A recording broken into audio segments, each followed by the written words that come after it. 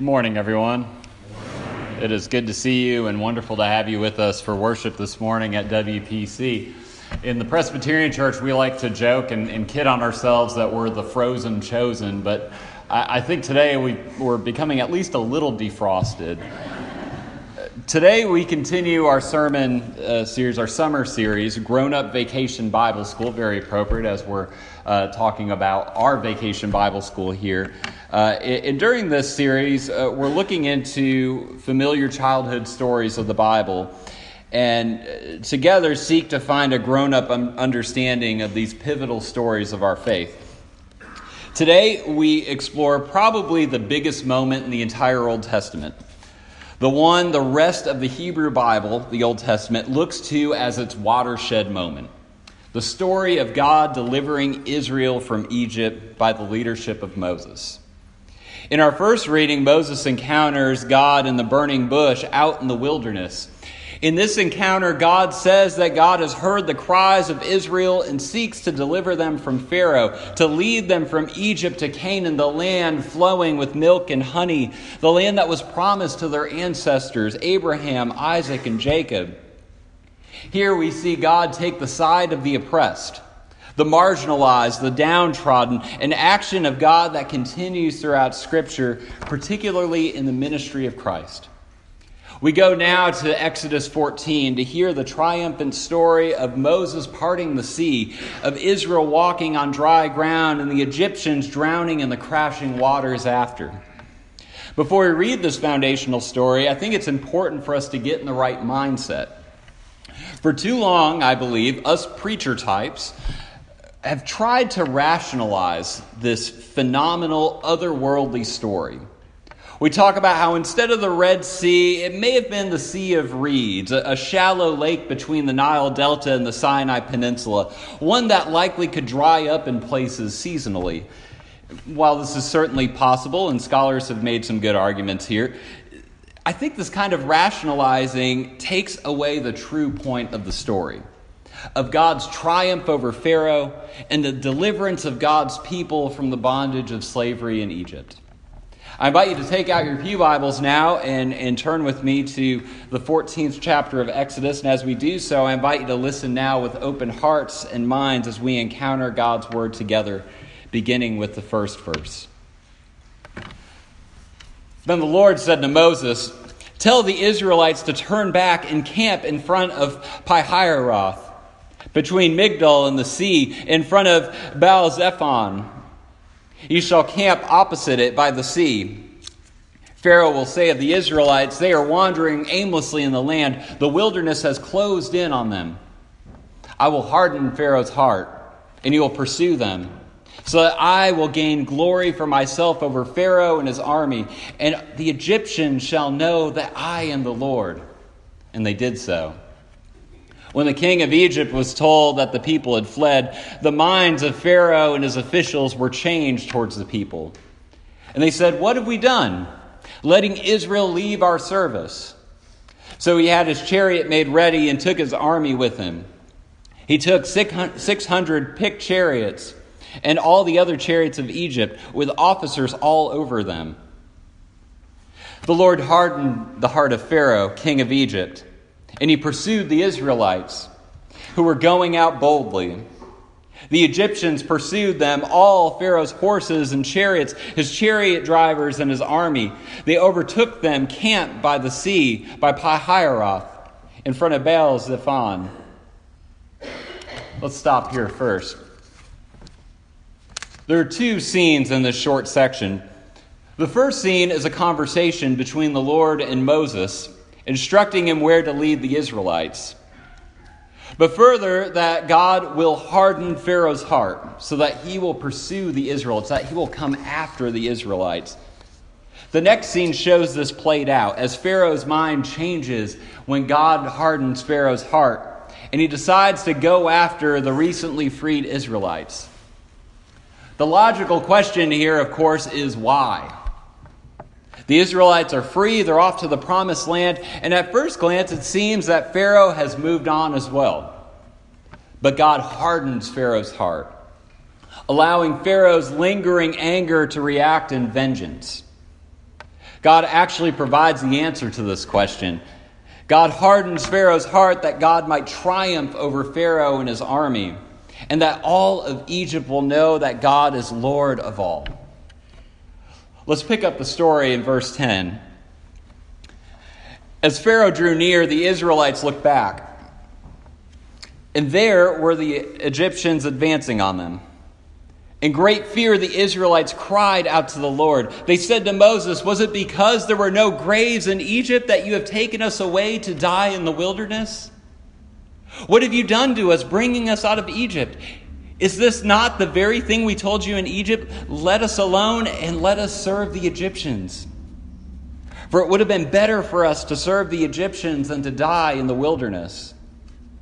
But Moses said to the people, "Do not be afraid. Stand firm and see the deliverance that the Lord will accomplish for you today. For the Egyptians whom you see today, you shall never see again. The Lord will fight for you, and you only have to keep still." Then the Lord said to Moses, "Why do you cry out to me? Tell the Israelites to go forward. But you lift up your staff and stretch out your hand over the sea and divide it, that the Israelites may go into the sea on dry ground. Then I will harden the hearts of the Egyptians so that they will go in after them. And so I will gain glory for myself over Pharaoh and his army, his chariots and his chariot drivers. And the Egyptians shall know that I am the Lord, when I have gained glory for myself over Pharaoh, his chariots and his chariot drivers." The angel of God who was going before the Israelite army moved and went behind them. And the pillar of cloud moved in front of them and took its place behind them. It came between the army of Egypt and the army of Israel. And so the cloud was there with the darkness, and it lit up the night. One did not come near the other all night. We'll stop here. This section has three brief scenes unfolding. In the first, the Israelites express their fear and their frustration to Moses as Pharaoh's army closes in, and Moses reassures them of God's presence and coming deliverance, saying the Lord will fight for you, and you only have to keep still. The next scene is God scolding Moses, and he scolds Moses as a proxy for Israel, scolding them for not trusting in God's power and deliverance. God then instructs Moses to lift his staff and stretch it over the sea that it may be divided so the Israelites could cross to the other side. Again, we see God say that the hearts of the Egyptians will be hardened. They'll be hardened so they'll come after Israel. And again, we see why. So God will have glory over Pharaoh, his army, and all will know that God is Lord of all. The final scene describes God's continued and all-encompassing presence with Israel through the angel of God and the pillar of cloud providing light, guidance, and protection. Let's finish the story now, starting at verse 21, where the talking stops and the action really begins. Then Moses stretched out his hand over the sea. The Lord drove the sea back by a strong east wind all night and turned the sea into dry land, and the waters were divided. The Israelites went into the sea on dry ground, the waters forming a wall for them on their right and on their left.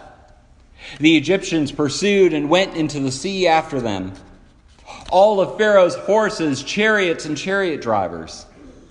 At the morning watch, the Lord in the pillar of fire and cloud looked down upon the Egyptian army and threw the Egyptian army into a panic. He clogged their chariot wheels so that they turned with difficulty. The Egyptians said, "Let us flee from the Israelites, for the Lord is fighting for them against Egypt." Then the Lord said to Moses, "Stretch out your hand over the sea, so that the water may come back upon the Egyptians, upon their chariots and chariot drivers." So Moses stretched out his hand over the sea, and at dawn the sea returned to its normal depth. As the Egyptians fled before it, the Lord tossed the Egyptians into the sea. The waters returned and covered the chariots and the chariot drivers, the entire army of Pharaoh that had followed them into the sea. Not one of them remained. But the Israelites walked on dry ground. through the sea, the waters forming a wall for them on their right and on their left. Thus the Lord saved Israel that day from the Egyptians. And Israel saw the Egyptians dead on the seashore. Israel saw the great work that the Lord did against the Egyptians. So the people feared the Lord and believed in the Lord and in his servant Moses. Friends, this is the word of the Lord. Thanks be to God. So we return now to the scene with Moses, hand on staff, stretching it out over the sea. I imagine most of you are thinking of the Charlton Heston and old Ten Commandments film as the sea divides and the dry land appears. And for those of you who had this image, I'm guessing you also had the thought that I'm way too young to actually know that film. To which I say, hey y'all, Netflix has old movies too. So the Israelites cross with a wall of sea on their left and on their right. The Egyptians come after them, but as they do, they see the presence of God in the pillars of fire and cloud, and they're terrified. They try to retreat, but it's too late. God instructs Moses to stretch his hand out again, and the waters return, swallowing up all of Pharaoh's army. The story ends with a 2-verse summary that the Lord saved Israel that day from the Egyptians. That Hebrew word for save that's used here is Yeshua, salvation, from which we get the name Joshua, or better yet, Jesus. Israel witnesses God's victory over the Egyptians from the seashore. And they do 2 things. 1, they feared the Lord and believed in his servant Moses. So, 1, they feared the Lord, and 2, they believed in the Lord and his servant Moses. In the beginning of the story, the Israelites fear Pharaoh. It says this very clearly. The Israelites fear Pharaoh as his army pursues them. But at the end, after God's triumphant victory, they fear the Lord. A word, fear, that can also mean awe or reverence. But it's not just fear. It's fear coupled with belief. The Hebrew word for belief used here is aman, which is a word for trust, for belief. It's actually the Hebrew word and root from which we get the word amen. God is victorious here over Pharaoh in Egypt. God heard the cries of the enslaved, oppressed Israelites and delivered them from their oppressors. This is the story of a God who sides with the oppressed, the marginalized, a God who takes the side of the suffering in this world. This is a story of a God who seeks to subvert power and flip it on its head. These are timeless truths about God, truths echoed through the prophets, through Mary's Magnificat, praising the God who lifts up the lowly and casts down the mighty. And it's surely echoed through God's own Son, Jesus, Yeshua, salvation, who sought out the lost, fed the hungry, and spoke up for the marginalized. Friends, this is the timeless truth about our God, first revealed in the Exodus, that we trust in a God who sides, who identifies with the oppressed, hears their cries, and seeks to bring them Yeshua, deliverance. And friends, we better believe that God hears the cry of the oppressed in our world today. God hears the cries of those who are trapped in generational poverty. Recently, God hears the cry of the migrant children who are separated from their families. God hears the cry of those consumed by addiction. Hears the cry of those facing abuse and violence. All of these folks and so many more, we trust that God hears their cries and seeks to deliver them, to bring them salvation from their oppression.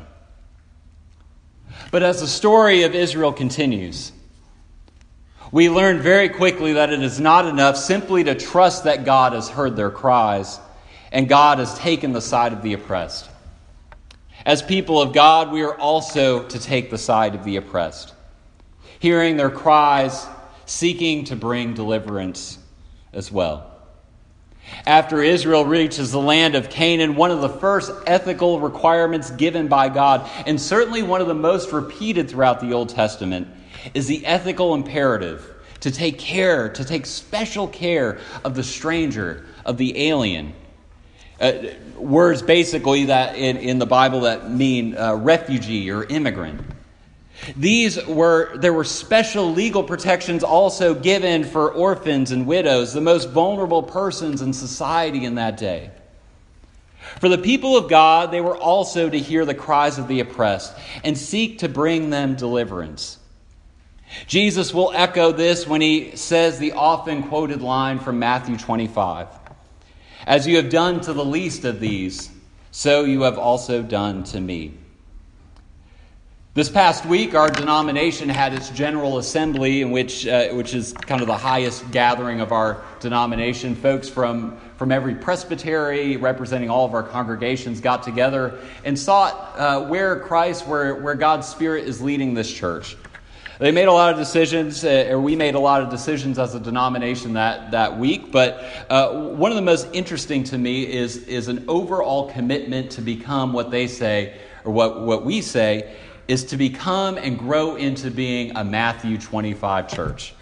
A church that seeks to live into this ethical imperative, this demand of God to take care of those who are challenged, who are oppressed, who are marginalized, to hear their cries and to speak up and speak out.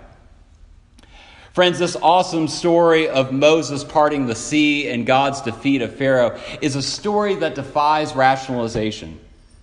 To try to rationalize it, to try to make sense of it, misses the greater point of God hearing the cries of God's own people and bringing them deliverance, Yeshua.